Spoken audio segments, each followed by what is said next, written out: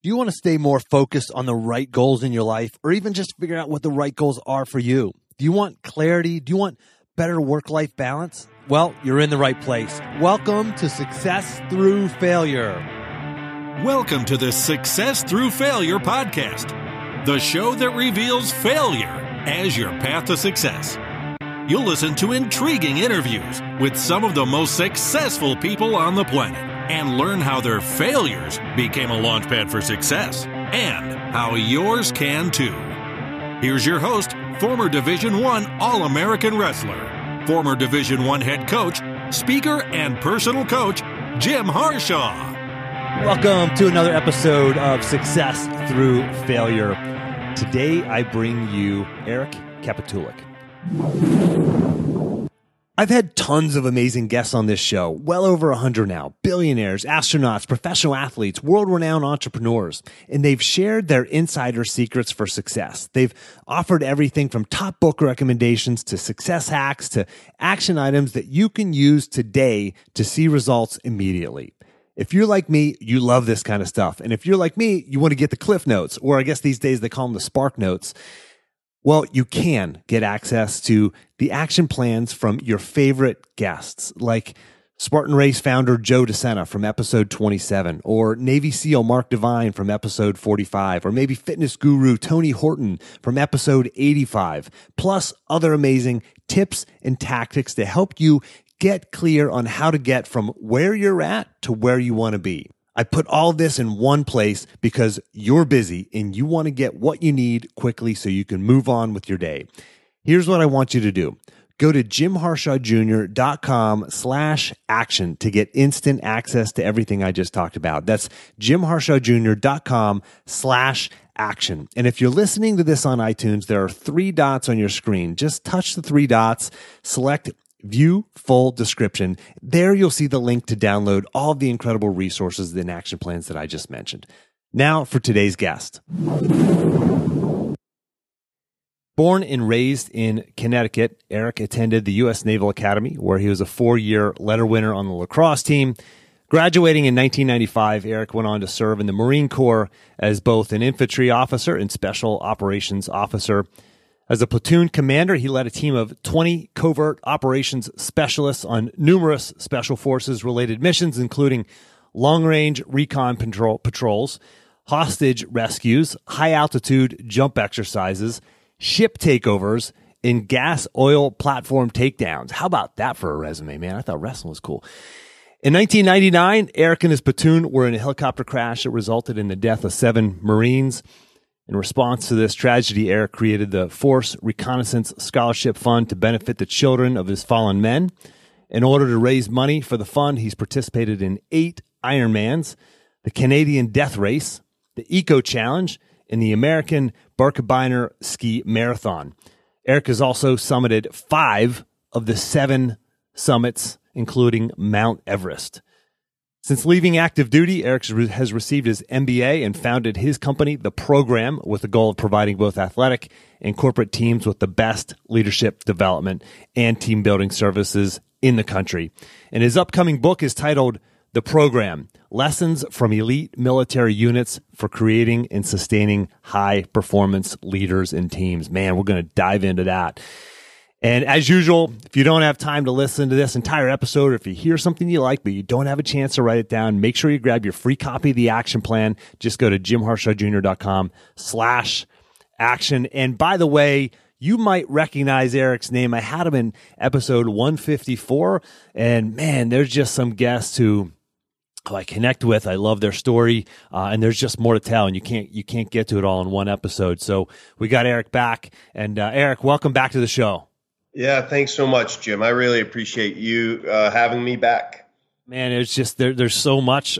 There's so much here. I mean, geez, I want to talk about, all the Ironmans. I want to talk about the Everest expedition. I want to talk about your book and leadership.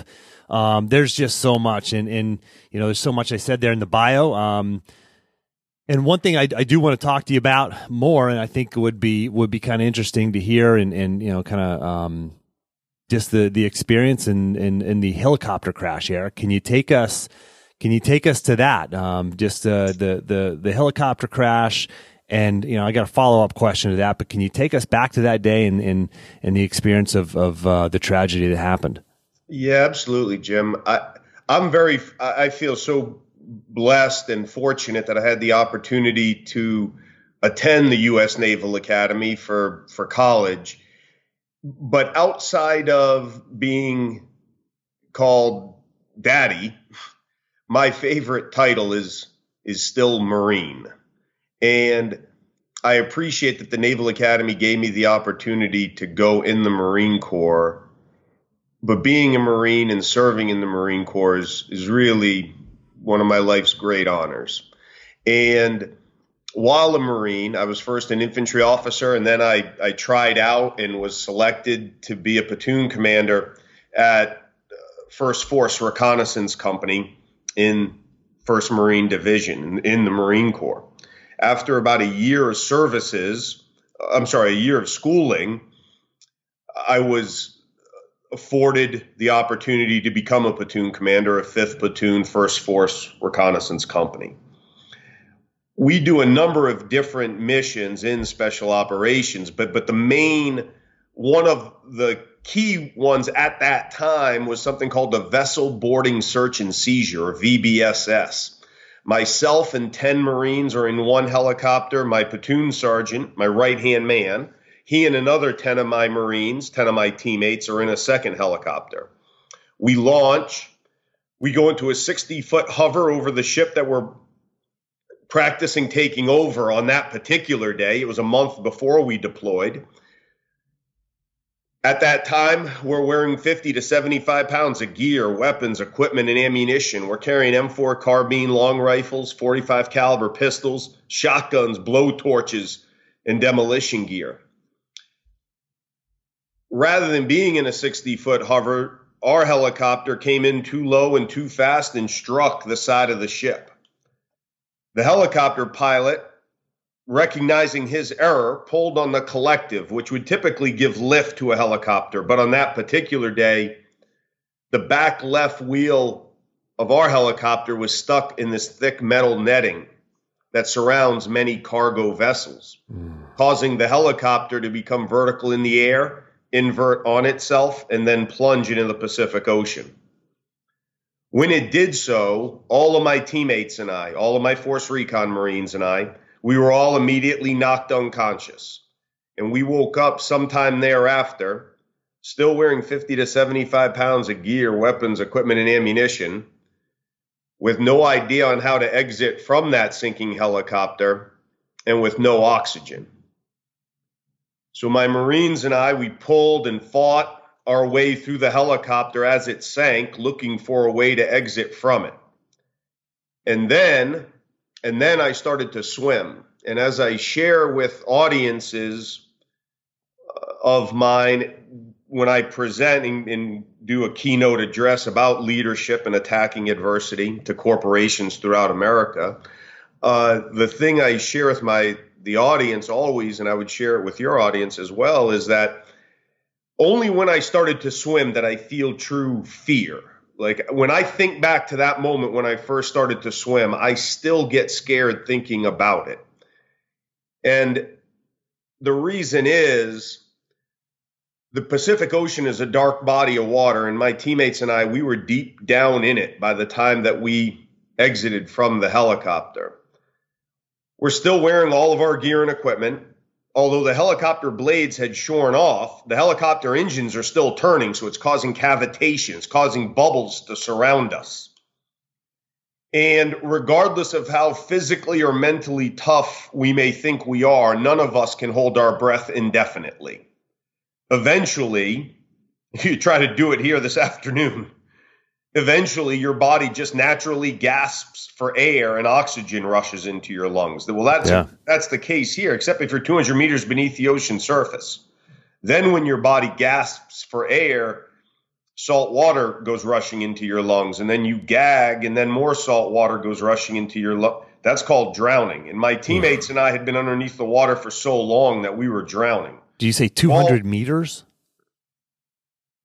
It was a long way down. If you want, I use that more as a as a highlight to highlight just how deep we were. Yeah. I didn't exactly have a measuring stick, though, admittedly. Yeah, gotcha. Right, So, right. Okay, you're deep. You were deep. And so we're drowning. We've got all of our gear and equipment on. There's bubbles that are surrounding us. And I still get scared thinking about that moment, because I will remember that moment to the day I die. And my remembering that as soon as I started to swim, thinking, I hope I'm swimming in the right direction. Whew. And yeah, that will never leave me. In any event, I was swimming in the right direction. Eventually, I could see sunlight filtering down into the ocean. And then a few moments after that, a safety boat picked me up, and I survived that particular day. Unfortunately, to say the least, 6 of my 10 Force Recon Marines on board the helicopter lost their lives. My goodness. Yep. I don't even know what to say after that. I mean, that's yeah. I mean, what a life-changing experience. What a nightmare's not even it's not even half the word that you would need to describe something like that. But yeah. So Eric, that moment has defined your life, I think, in some ways, at least after that, right? So you've done these Ironmans, you've climbed Mount Everest, you've done these things, in part, I guess, for, obviously raising money, you're a family man, the importance of that and how much that, losing these men, how much that affected those families. You set up the scholarship fund. So tell us about some of those things that you've gotten into, like the Ironmans and the Everest and the ski marathon, et cetera. Right. Yes. So within a month's time of that helicopter crash, we had 6 new teammates join our team. We deployed to the Persian Gulf. We had a successful deployment.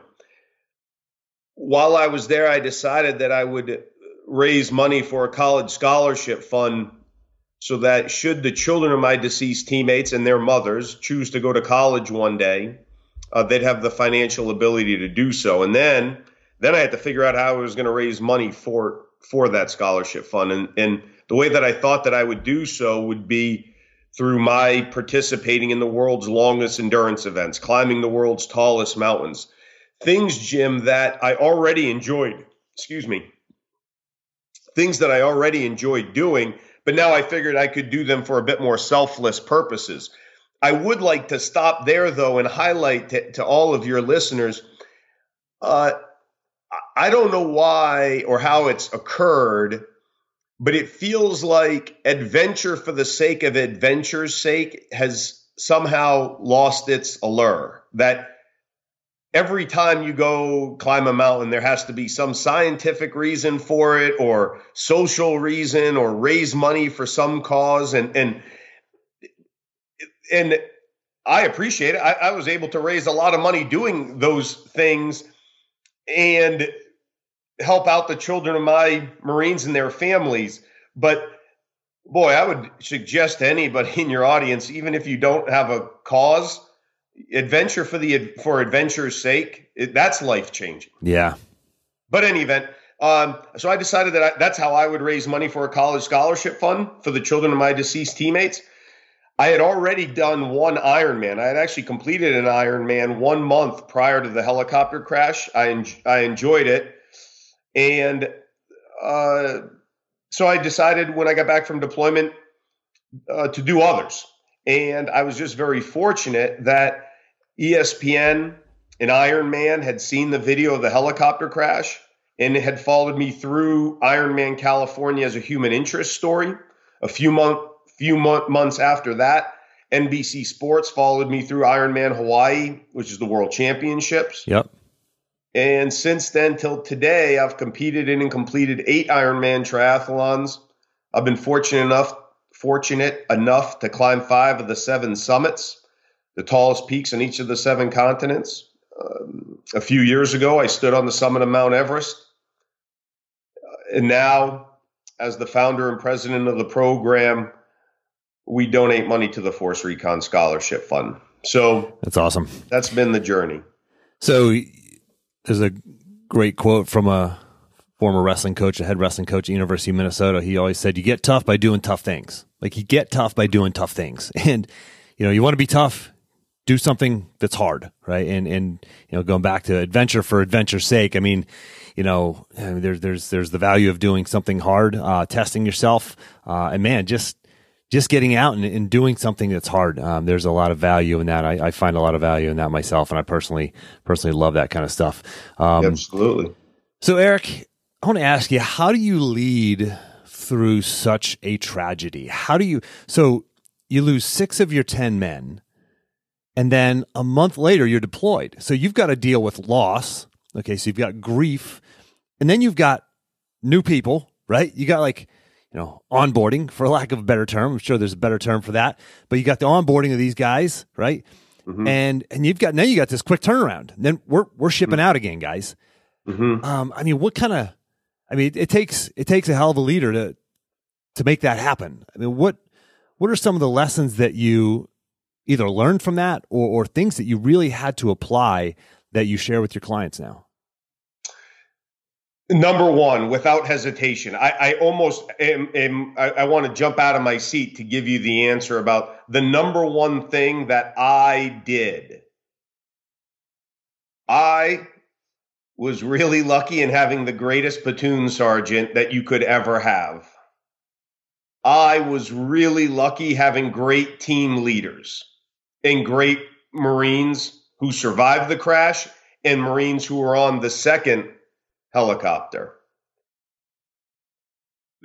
I appreciate that when people hear of things like that, they immediately will think about leadership. Jim, I think in the country, and I don't know why it's happened in families, and I think it started in families, that somehow being a great teammate has taken some sort of, it's looked almost down upon, that everybody has to be a great leader. Now, the people at the program don't feel that way, and my teammates and I at the program, our mission is to develop better leaders. We're the first people to tell you that if our children are known as the greatest teammates on every team they're ever on, oh my God, will I be proud of my children. Yeah. The so it's not just about leadership. It's about being a great teammate, maybe first. Oh, right? Man. I had such great teammates and other leaders. My platoon sergeant certainly is a leader of that unit. My team leaders, my commanding officer. My commanding officer gave me advice that I will remember all of my days, which is don't ever forget, your guys don't need another friend. They need a platoon commander. I'll never forget that. In times of adversity, they got enough friends. They still need a leader. Me personally, Jim, let me share. So first and foremost, yes, thank you, Gunnery Sergeant Tom DeWitt. As a platoon sergeant and working with me and me working with him to get and all my Marines in that platoon to get 6 new Marines to join that unit, make sure that those Marines do not feel like the new guys. So often we work with teams. We do this in college and pro sports all the time, where for some reason, the freshman's job is to pick up the balls at the end of practice. It's the freshman's job. It's the new guy's job to clean the bus when everybody else gets off the bus. Mm. That makes no sense to me or to us at the program. That's the leader's job to do that. The last thing we need to do with new guys is go out of our way to make them feel like new guys. In our unit, going to the Persian Gulf, if you've got new guys and old guys, you have 2 different teams, and then somebody else is going to die. Well, that's true on any team, figuratively or literally. Instead, we need to be one team with one heartbeat. The way we do that is that for the new guys who are joining the team, to do everything they possibly can to integrate themselves into that unit. And for the team members that are already there, do everything possible that you can do to make sure that the new guys do not feel like new guys. Me personally, I'll share a story with you that I don't share very often, if at all. In the helicopter crash, I had compound fractured my leg. I had a full cast on my leg. Well, our unit still had to, in our pre-deployment workup, we still had to do that vessel boarding search and seizure mission.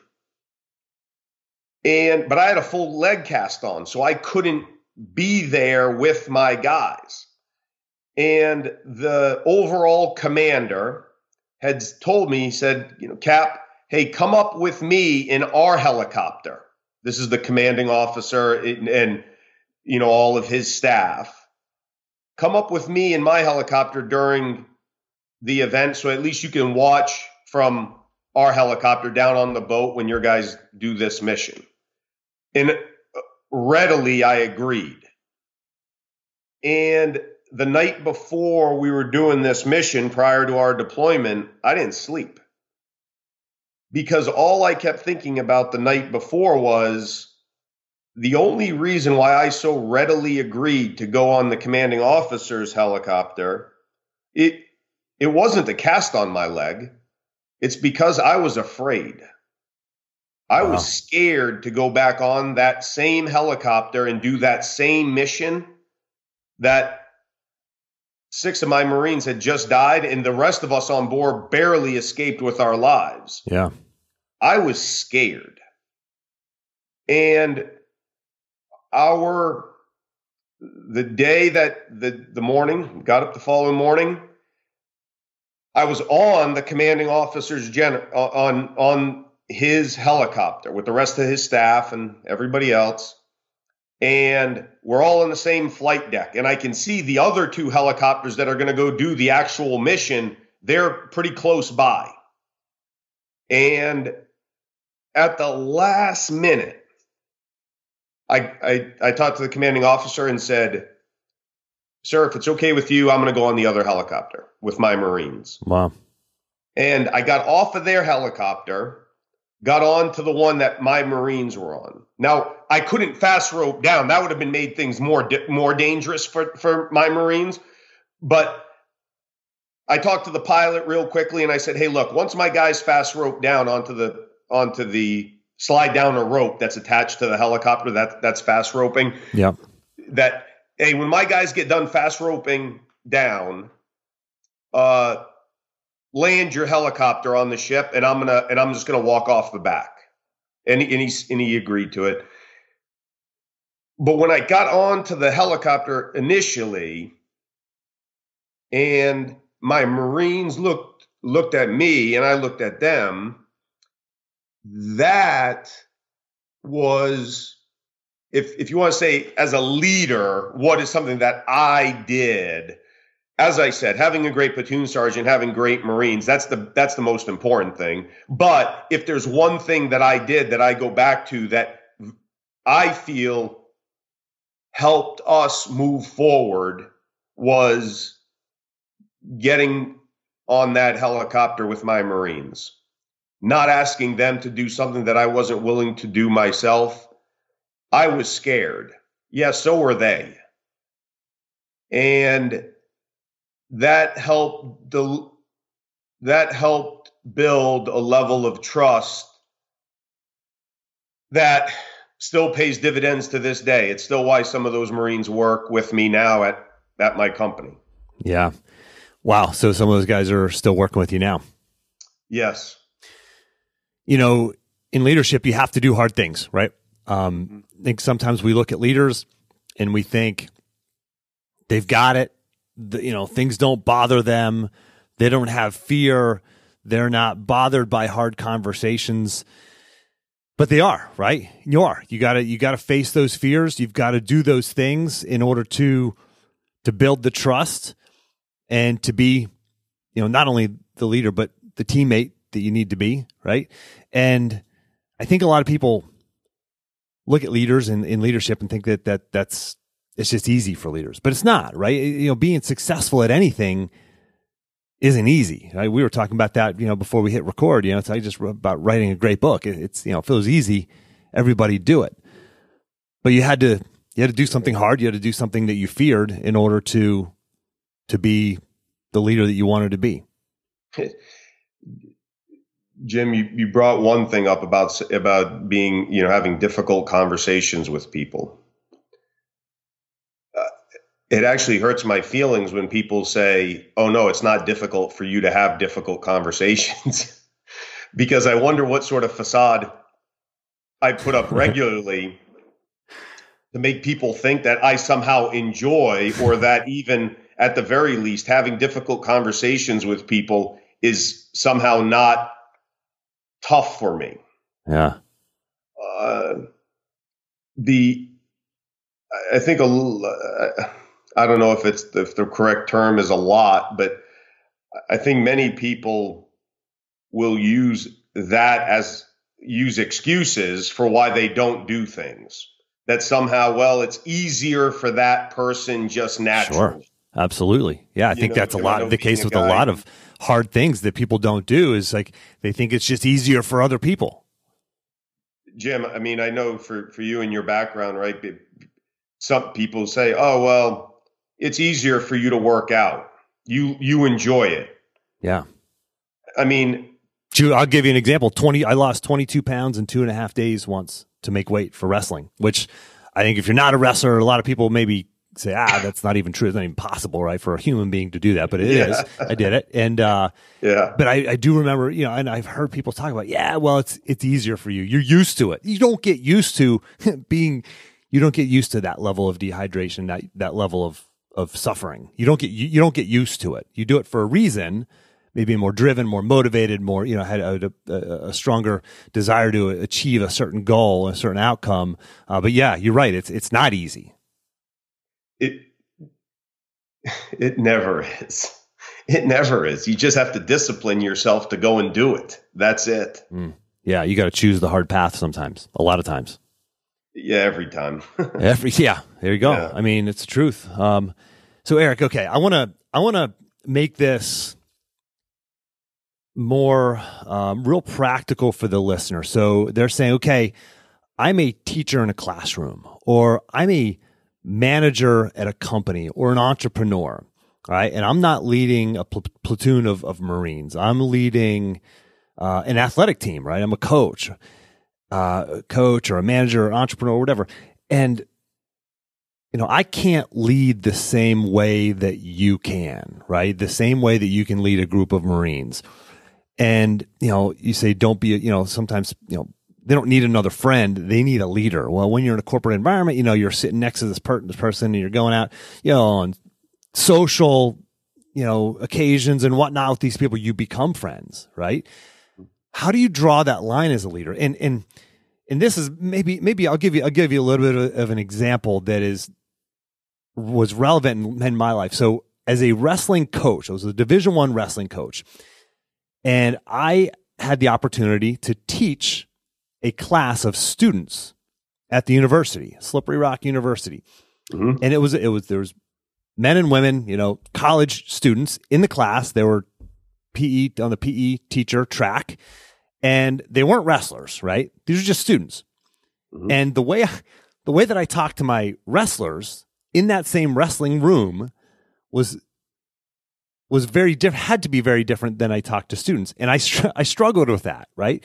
I could talk to my men, to my wrestlers in a different way than I had to talk to these students. But I really struggled with that transition, just because you can't yell at them in the same way. You can't have the same level of expectation of them, just because they're different human beings. They're there for different reasons, different motivations, et cetera. So anyway, it's a semi-relevant example there, but how do you make that leap, right? You work with a ton of corporations, you work with coaches and sports teams all over the country.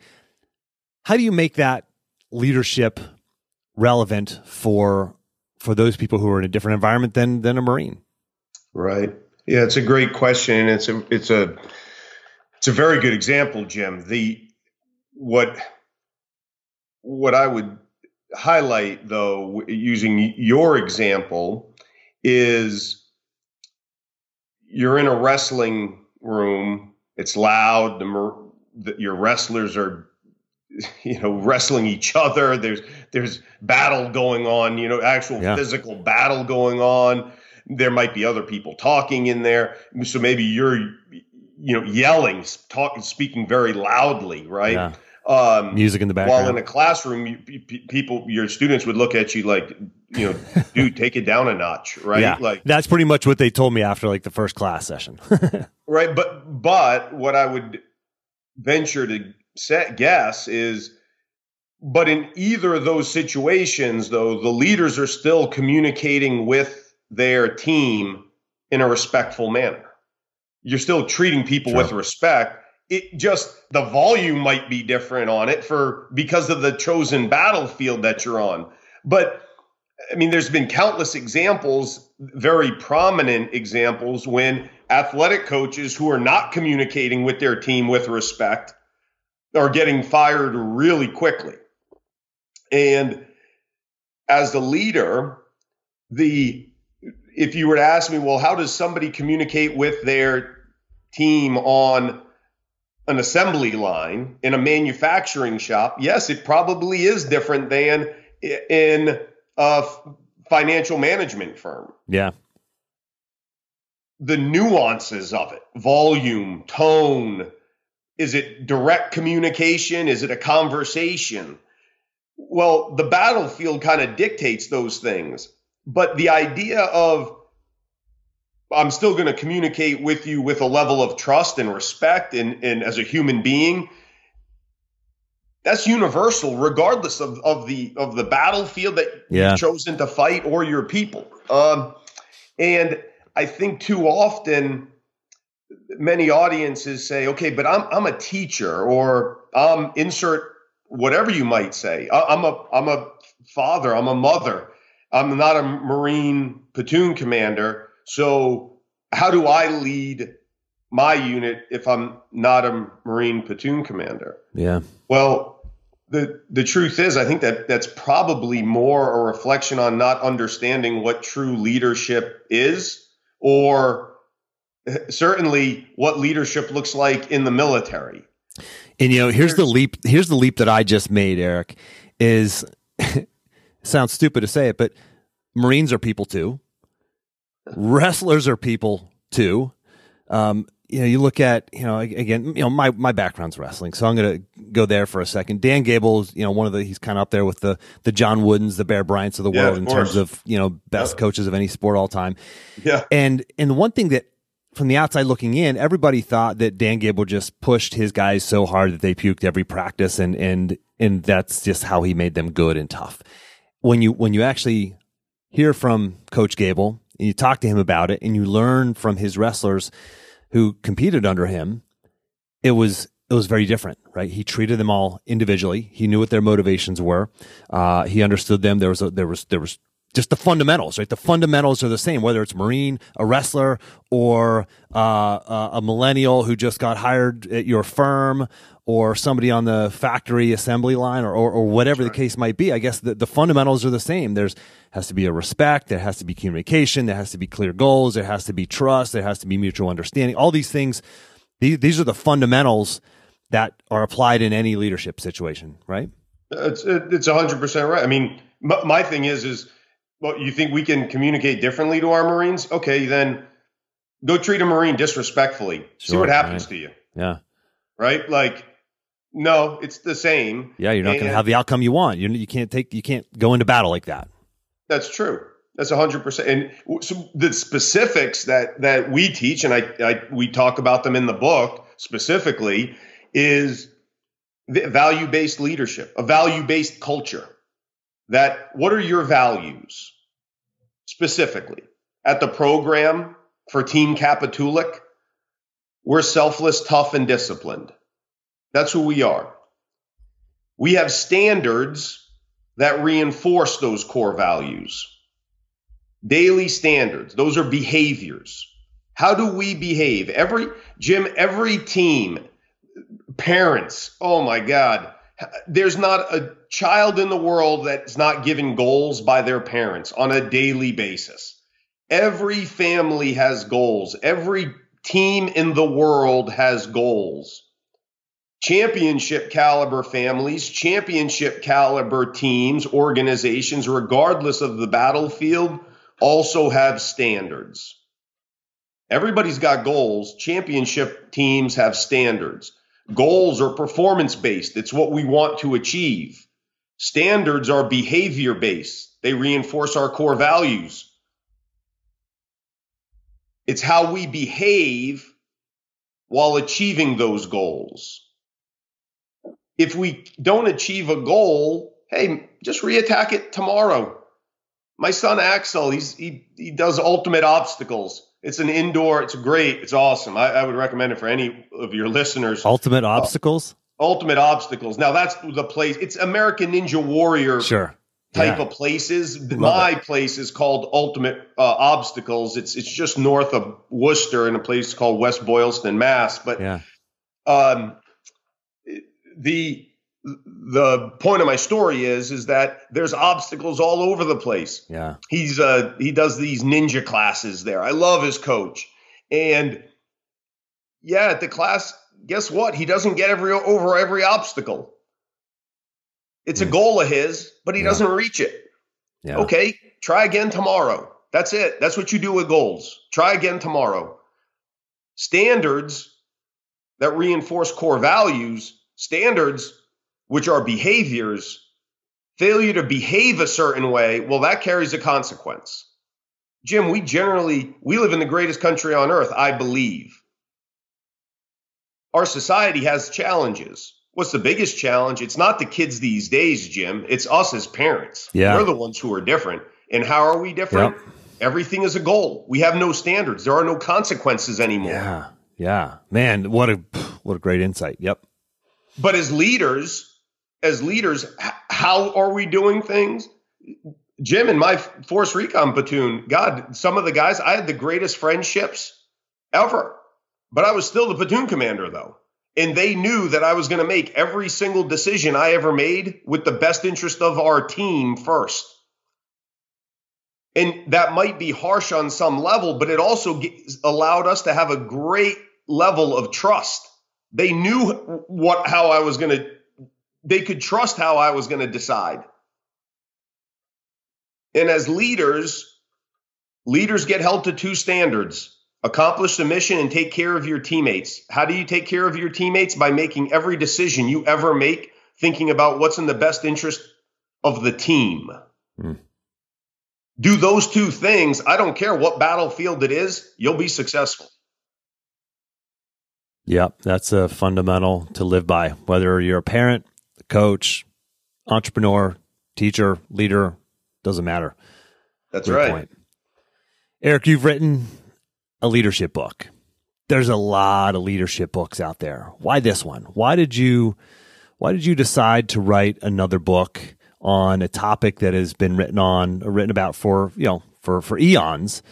And what can my audience expect to learn from your book, The Program? Thanks. A few things. Number one, let me address the issue of, so why buy our book versus other leadership books that are out there?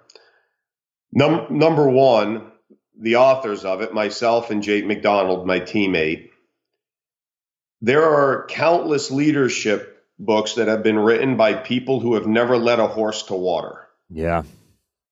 They've heard how other people have done it, but they themselves have never done it. It gives you a certain level of insight when you know the feeling that's in your pit of the stomach when you have to get off that helicopter and go on the other one. That gives you some empathy. Yeah.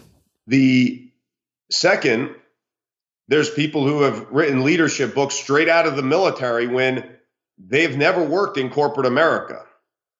They don't truly understand that there are differences. There are nuances between the two. Yes, the basics of being a good leader in one and the basics of being a great teammate in another are similar, but there are nuances between the two. We've had the opportunity to have both of those experiences. As far as what the audience will learn, first, the fallacy, well, as I just talked about earlier, Our book is broken up into 7 sections, each section being one of our key learning objectives at the program. Number 1, creating and sustaining a championship culture. We will spell out how to create and sustain a championship culture. I mentioned it earlier in this call. How do we select and choose and figure out what our core values are? How do we define what our standards are? Easy to figure out what goals should be, very challenging to figure out standards. We simplify. Then how do we stay committed to those goals and standards? We then talk about what does it mean to be a great teammate? You can be a great teammate and never be a great team leader, but if you want to be a great team leader someday, you have got to be a great teammate first. We discuss what it means to be a great teammate and how to develop yourself and your teammates into being better. We do the same with team leader and being a great team leader. What does it mean to be one? How do you develop yourself? How do you develop your subordinates to be better team leaders? We then discuss 4 attributes of great teammates and great team leaders. Number 1, being physically and mentally tough. 2, not making excuses and not letting other people make excuses for us. And 3rd, working hard. We define hard work at the program. It's our trademark saying, one more. Figuring out what our one more is as an individual and as a team and make a commitment to doing it each and every single day. Finally, we discuss what it means to be an effective communicator. We discuss the fallacy of leading by example. That term has been watered down to mean nothing in American society. We discuss why. We discuss the importance of communication. Effective communication. Being an effective communicator in our organization, having the ability to effectively communicate up, down, and sideways in our organization is key to success. How do we do that? How do we implement it? That's what we have highlighted in the program. And we draw on our experiences, our and our teammates' experiences at the program as in the world's harshest environments in combat. We also draw from our own personal experiences. We're all fathers and husbands, mothers, wives.